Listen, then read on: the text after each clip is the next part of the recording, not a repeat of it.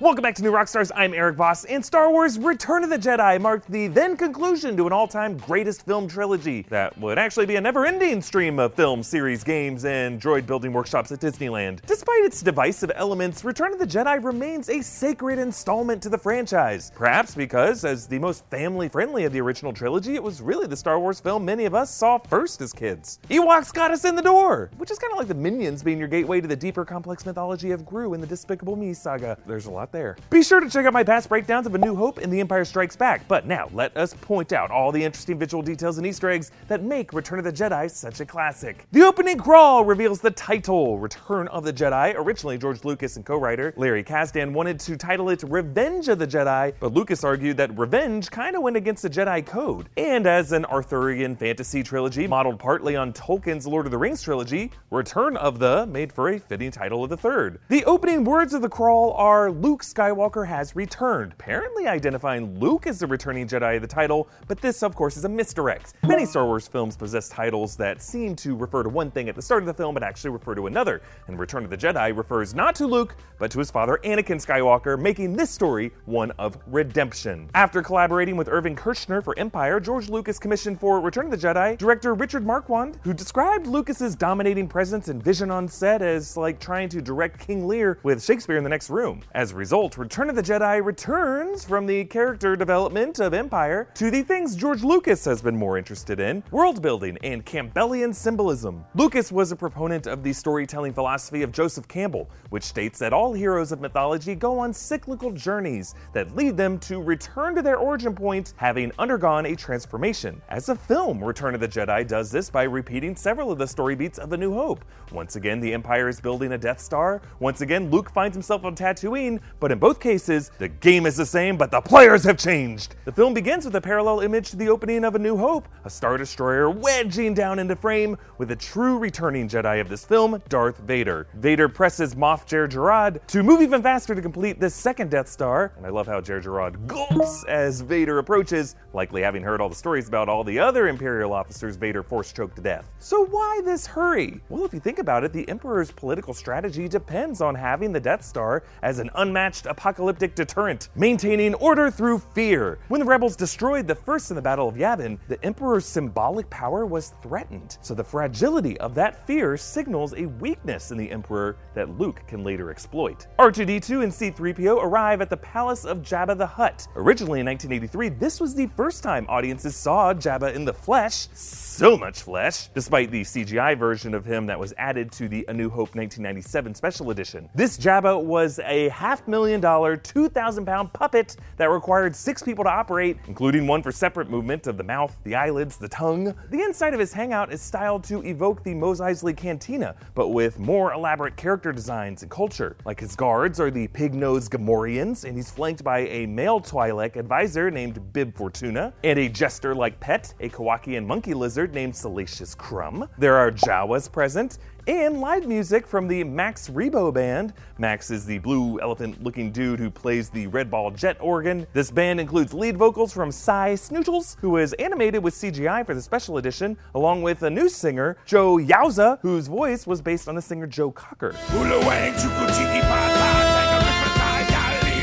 They sing the song titled Lapti Nek, which is Huttese for Work It Out. It was written by John Williams' son, Joseph Williams, from the band Toto. Next to arrive is the bounty hunter Boushh, bringing Chewbacca. Now, Boushh is, of course, Leia in disguise. On her helmet are the numbers 1138, one of many of George Lucas's nods to his previous film, THX 1138. Also in disguise is Lando Calrissian, pretending to be Tamtel Screech from a Legend story, but in Solo, Beckett wore this disguise on Kessel, suggesting that in the film canon, Lando found it on the Falcon. Leia thaws Han, but she also ends up one of Jabba's possessions, and wearer of a metal bikini that would shatter the innocence of Comic-Con attendees for decades to come. With all the pieces in place, Luke arrives. Now, I pointed out before how the color of Luke's clothes changed throughout the film. White in A New Hope, gray in Empire, and now black in Jedi, reflecting his descent into the dark side to rescue his father. He first appears as a hooded silhouette, similar to Vader's arrival in the first film, and he force chokes the guards, his dad's favorite move, when a Jedi mind trick probably would have worked here. Luke defeats the Rancor by dropping the gate on its head. This results in tears from the Beastmaster named Malakili. If you're wondering the story behind this guy, according to lore, this Rancor has a name,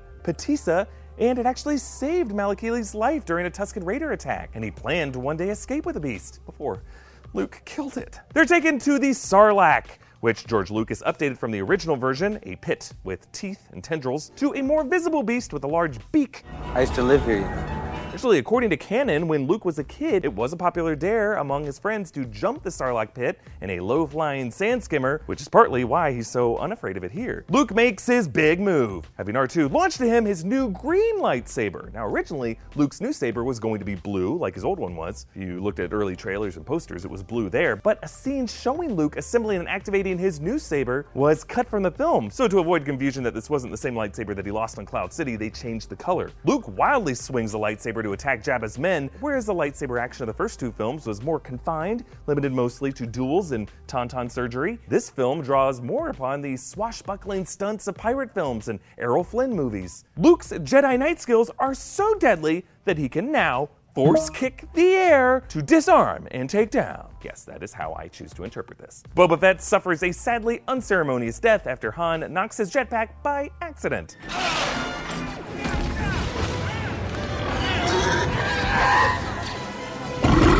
George Lucas later said that had he known Boba Fett was going to be so popular, he would have given him a more memorable death, and he considered adding a shot of Boba Fett escaping the Sarlacc pit for the 2004 DVD release. Boba Fett also escapes the Sarlacc in Legends lore, but this has yet to be confirmed true in cinematic canon. Fingers crossed the Mandalorian makes Patton Oswalt's dream come true. The gloved Mandalorian armor gauntlet of Boba Fett grabs onto the sand outside the Sarlacc pit, and the feared bounty hunter pulls himself from the maw. Leia uses her slave chains to choke Jabba, a death meant as an homage to the death of Luca Brasi in The Godfather, the director of which, Francis Ford Coppola, is Lucas's longtime friend and inspiration for the character of Han Solo. They blow the yacht and escape, and when Luke takes off in the X-Wing, there's a close-up of his machine hand reminding us of his increasing anatomical similarity to his father. Luke's hand is the unhealable wound archetype, similar to Frodo's shoulder, the physical impairment that never fully heals to symbolize their burden and the way evil is attempting to corrupt them. And speaking of evil, the Emperor arrives, and we'll only be calling him the Emperor here because he was not named Palpatine or Darth Sidious until later.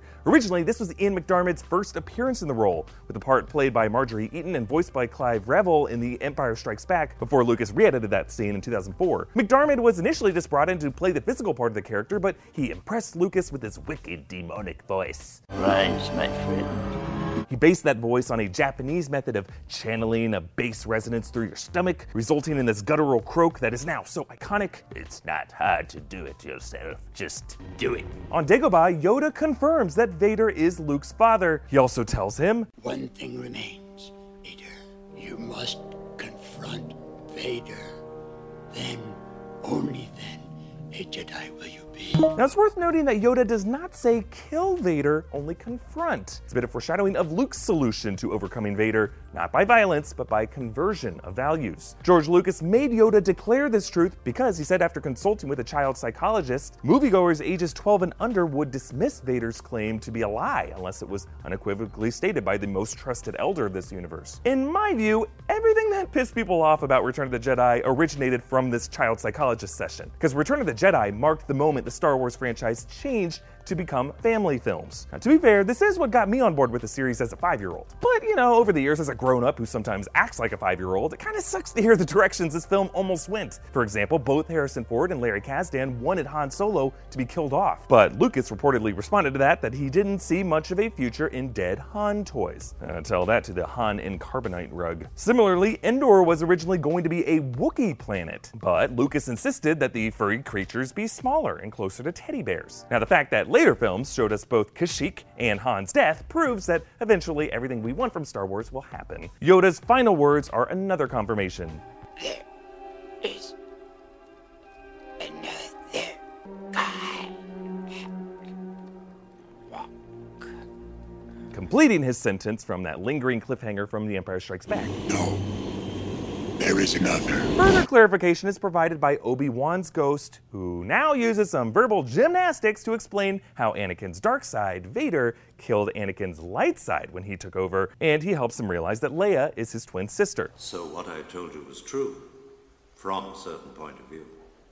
A certain point of view? I kissed my sister, old man! Obi-Wan's deception was designed to make it easier for Luke to kill his father, to see him purely as evil. But that feeling of betrayal ends up being part of the reason Luke is able to defy his mentors to take a different approach toward Vader. The Rebel fleet regroups, led politically by Mon Mothma and militarily by Admiral Ackbar. Ackbar is a Mon Calamari from the ocean-covered world of Mon Cala, and according to canon, he was once the slave, interpreter, and personal pilot of Grand Moff Tarkin, from whom he learned Imperial strategy before he was freed and rose through the ranks to become leader of the Rebel military. Mothma shares new intel about the second Death Star and that the Emperor would be on it. Many Bothans died to bring us this information.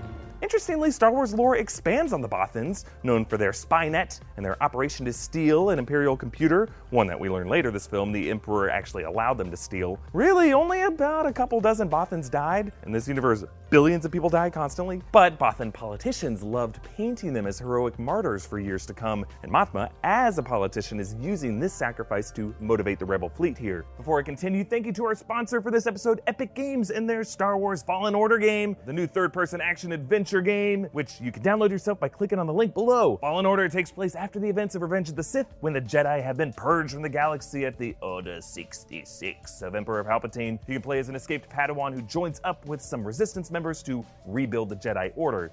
Good luck with that. I've joked before about the youngling who tastes Anakin Skywalker in Revenge of the Sith. Master Anakin, there are too many of them. What are we to do? Ah, no! Ouch! Ouch! No, stop! Ow! Ow! Ow! And you know what? That's not funny. We should all have more empathy for what these poor kids went through. The game looks incredible and it's super fun to play, and if you enjoy Star Wars mythology, or if you just like cutting stormtroopers in half with a lightsaber, you're definitely going to want to jump on this. Star Wars Jedi Fallen Order is available in the Epic Games Store for $59.99. When you download it from the Epic Games Store, you get a free Stormtrooper skin in Fortnite. Use my link below to download Star Wars Jedi Fallen Order yourself, and use my Supporta creator code NEWROCKSTARS to help support the channel. Thanks again to Epic Games for sponsoring this episode. They head to the Forest Moon of Endor. In addition to Wookiees instead of Ewoks, Kazdan also wanted to replace this setting of Endor with what would have been the Imperial capital called Had Abaddon, which was later renamed in canon as Coruscant. Endor was shot in the Redwood Forest of Northern California, with its name taken from the Bible, in which King Saul encountered the Witch of Endor, which is a village in Israel. They get spotted by scout troopers, whom they pursue in a thrilling speeder bike chase. These point of view shots were achieved by having a camera operator with a Steadicam walk backward through the forest at normal speed, with the camera capturing one frame every few seconds, and then later they reversed that footage and played it back at 24 frames per second, speeding up the footage by 5,000%. Leia meets the Ewok Wicket, played by Warwick Davis as a boy. It was his first film role, and he would go on to play several W-named characters in the Star Wars films. The name Ewok is derived from Miwok, the name of Native American tribes indigenous to Northern California, where the Endor scenes were shot. The Ewok language is based on the Kalmyk language of Buddhist tribes in southern Russia. Vader meets with the Emperor in his throne room. Now, his observation window is clearly designed to resemble a spider's web, with the Emperor as the spider in the center. The main plot of this film is an elaborate trap set by the Emperor. It's a trap! Yeah, we know. A trap designed to crush the rebellion and convert Luke to be successor to Vader in one swift motion. Though, note that while Vader felt Luke's presence, the Emperor did not. I have felt him, my master. Strange that I have not. I wonder if your feelings on this matter are clear, Lord Vader. It's a little moment that foreshadows how the connection between Vader and Luke is stronger than the power of the Emperor. The Emperor is powerful, unlimitedly so, but he's alone. And this film suggests that the power of family and connection will always overcome any power achieved in isolation. The others are brought to an Ewok camp to be eaten, but they're saved by Leia and 3PO, whom the Ewoks worship as a god. In the same way that Yoda used the Force to lift technology to inspire faith in Luke, Luke does the same with 3PO to inspire faith in the Ewoks. 3PO regales the Ewoks with the story of their adventures, which, coming from a deity figure, must come off as a kind of religious parable to them. Originally, George Lucas conceived of Star Wars as a legend from what he called the Journal of the Whills, a biblical text that would have been passed down from a future alien race called the Whills. Before leaving, Luke talks with Leia. Leia, do you remember your mother? Just a little bit. She died when I was very young. She was very beautiful, kind, but sad. A draft of the script actually went into more detail about their mother, saying she was disguised as a handmaid of her adoptive parents, whom were later labeled Bail and Breha Organa. The prequels revised this, of course, with Padme, who died in childbirth, though since Padme would disguise herself as a handmaid on Naboo, some have speculated Leia in that draft was forced remembering Padme's past. And then Luke tells Leia that Vader is his father, well, actually their father. The Force is strong in my family. My father has it. I have it. And my sister has it. John Williams underscores Leia's realization with a new theme for this film, the Luke and Leia theme. Yes. It's you, Leia. I know. Somehow, I've always known. Always? I assume she means her hearing Luke's voice as he called to her from Cloud City, not anything that happened before that. Luke surrenders himself to Vader, boldly attempting to appeal to his father's robot heart. I know there is good in you. The Emperor hasn't driven it from you fully. That was why you couldn't destroy me. I love the blocking choice of Luke turning his back to the man he last faced in an epic duel. It signals to his father that he is not there to confront him with violence, but Vader responds to this gesture with a threat. But in doing so, Luke has led his father to an opportunity to wield a Jedi lightsaber once more, to remind his father the feeling Luke felt when he first activated Anakin's old lightsaber in Obi-Wan's home. And notice how that tactic shifts the power dynamic of the scene. Vader lowers the blade and he turns away as well. And for the first time, he reveals his inner suffering. Obi-Wan once thought as you do. You don't know the power of the dark side. I must obey my master. It is too late for me, son. The Emperor will show you the true nature of the Force. Vader describes himself as a slave to a greater evil beyond his control. The first time he has said he's not in full control of something. But in doing so, he reciprocates Luke repeatedly calling him father by calling Luke son. And that is enough of a signal to Luke that his father can still be saved. The Ewoks and Rebels surround the shield generator base, and Han makes the sickest move of the whole Star Wars franchise. Inside the base, Han kills an armed Imperial officer by chucking junk across the room at him. Great. This is actually a cameo by sound designer Ben Burtt. That scream he does is his best approximation of the famous Wilhelm scream, a sound effect that Burtt made iconic with his work on these films. Among the Rebel fleet are the B-Wing fighters, but since their thin profile makes them hard to see on screen, the B-Wings were actually removed from the later part of the battle. Akbar commands from his flagship Home One, and leading the strike is Lando Calrissian, piloting the Falcon with co-pilot Nien Nunb. On the Death Star, Luke and Vader meet the Emperor, who reveals the coming Rebel attack was all according to his plan. Your overconfidence is your weakness. Your faith in your friends is yours. What I like about this is that both of them are correct. Luke's faith in his friends is a weakness. This weakness led him to give up on his Jedi training in The Empire Strikes Back and run after them to Cloud City, confronting Vader before he was ready. But that weakness also gives Luke humanity, which becomes a strength by giving him an ally in Vader. That human connection is what the Emperor lacks. And as Luke tells him, his hubris creates a blind spot to Vader, one person powerful enough to destroy him. The fleet scrambles as they realize It's a trap! I know. Meanwhile, the captured rebels are saved by the Ewoks. They use a variety of guerrilla tactics, tripwires, catapults, swinging logs. Their success was actually modeled on the Viet Cong's guerrilla tactics in the Vietnam War, with more primitive natural forces overcoming a seemingly superior technological force. And to accentuate the surface level drama of this war, the camera lingers on some of the casualties.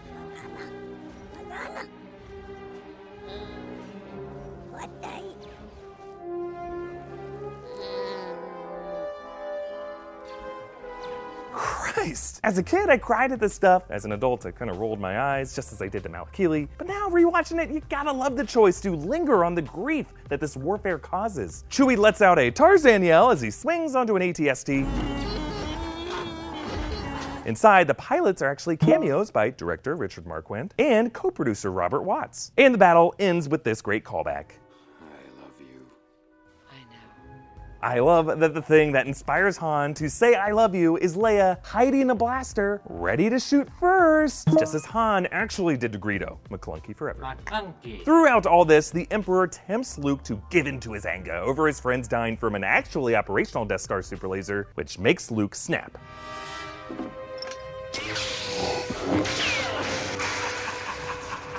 As a contrast to their previous duel, this time Luke initiates and Vader is now reactive. And notice how their blades clash over the Emperor's smile. It's because the Emperor is actually Luke's true opponent in this duel, whereas Vader is just a tool of the Emperor. Luke kicks Vader down the steps, making some contact this time, and I like how Bert included a subtle scratch of Vader's lightsaber on the steps as he flips.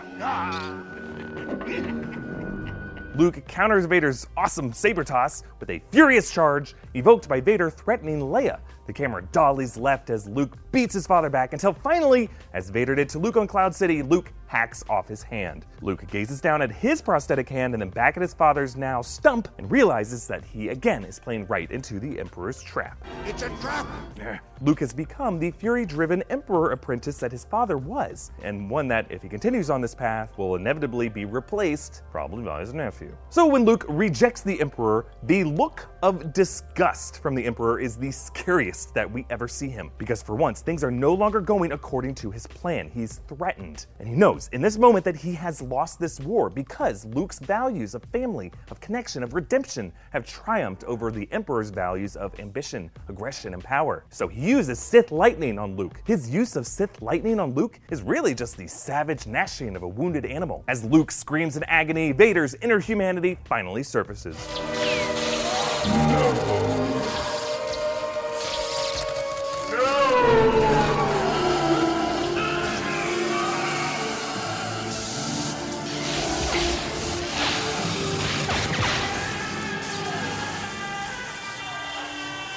And down goes the Emperor. Well, until J.J. Abrams brings him back.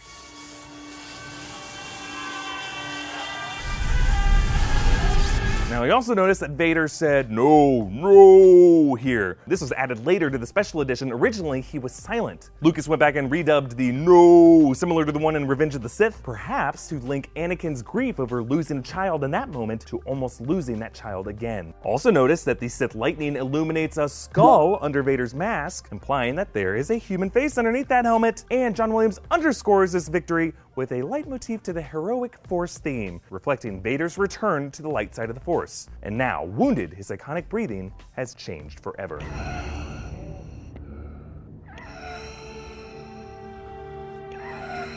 With the shield down, Lando is leading the raid into the Death Star, and he knocks off the Falcon's dish, a callback to the scratch that he promised Han he wouldn't get on it. But before it blows, Luke unmasks his father, revealing, whoa, not the face James Earl Jones' powerful voice had us expecting, but that of actor Sebastian Shaw. Pale, bald, scarred. The 2004 DVD release reduced Shaw's eyebrows to be more consistent with Anakin's burns in Revenge of the Sith. They also made him even paler, which reflects how under that mask Anakin's appearance was gradually transitioning into something akin to the Emperor. I'll not leave you here. I've got to save you. You already have. Luke. You were right. You were right about me. If it hurts to see the most memorable film villain get dismantled like this, that's by design. When damaged souls find redemption, the seemingly cool outer layer of them melts down into something kind of ugly, but honest and true. Redemption is not a butterfly transformation. Following the Death Star explosion and Anakin's funeral by fire, the final minutes of Return of the Jedi have been drastically altered in later editions. The 1997 special edition added to the celebration montage Cloud City, Tatooine, and the soon-to-be-introduced in Phantom Menace Coruscant, including the Emperor statue being toppled, and a crowd-surfing stormtrooper emitting another Wilhelm scream. The 2004 DVD release added Naboo to the celebration and a Coruscant, the Senate building and Jedi Temple in the background. All of these changes I'm okay with, except Luke sees the Force ghosts of Obi-Wan and Yoda, joined by his father, Anakin, but in 2004 and every edition onward, they replaced Sebastian Shaw with Hayden Christensen Anakin from the prequels. George Lucas said he changed it because I guess he wanted the Anakin at the end of the film to be the Anakin before he transitioned to Vader. In fairness to Hayden Christensen, the actor said that when he shot this, he didn't understand what Lucas would use it for, and if he did, he would have played it totally different. The problem is, the Anakin of the entire final act of Revenge of the Sith had already become Vader. He became Vader when he let Mace Windu die, when the Emperor proclaimed him so, when he force choked his pregnant wife, when he tried to murder his former mentor. Definitely definitely when he slaughtered younglings in the Jedi Temple. Sebastian Shaw is the face of Anakin after he has come back from that darkness, after he made the decisive choice to reject evil. His is the face of redemption, and the face Luke should see at the end. George Lucas did all this work to build up a sobering, chilling catharsis to unmask his great villain, and then he dashes all those powerful emotions by injecting a stranger, if your first viewing of this series is in release order, as the resonant final image of the greatest trilogy of all time. Lucasfilm, Disney, I beg you, do not let this edition live on as the version of Return of the Jedi that future generations of fans imprint as Star Wars canon when they discover this on streaming platforms. Just fix it and re-upload. Help me, George Lucas. You're our only hope. Hey, look, that aside, kudos to Return of the Jedi as a whole for taking a beloved franchise in a direction that forced us to both find our inner child and accept change. But what do you think about Lucas's changes to the original trilogy? Comment down below with your thoughts. Follow me on Instagram and Twitter at EAVoss, and subscribe to our WikiLeaks podcast feed for all of our Star Wars analysis. Thank you for joining me, and oh god, George Lucas is editing me over with Hayden Christensen.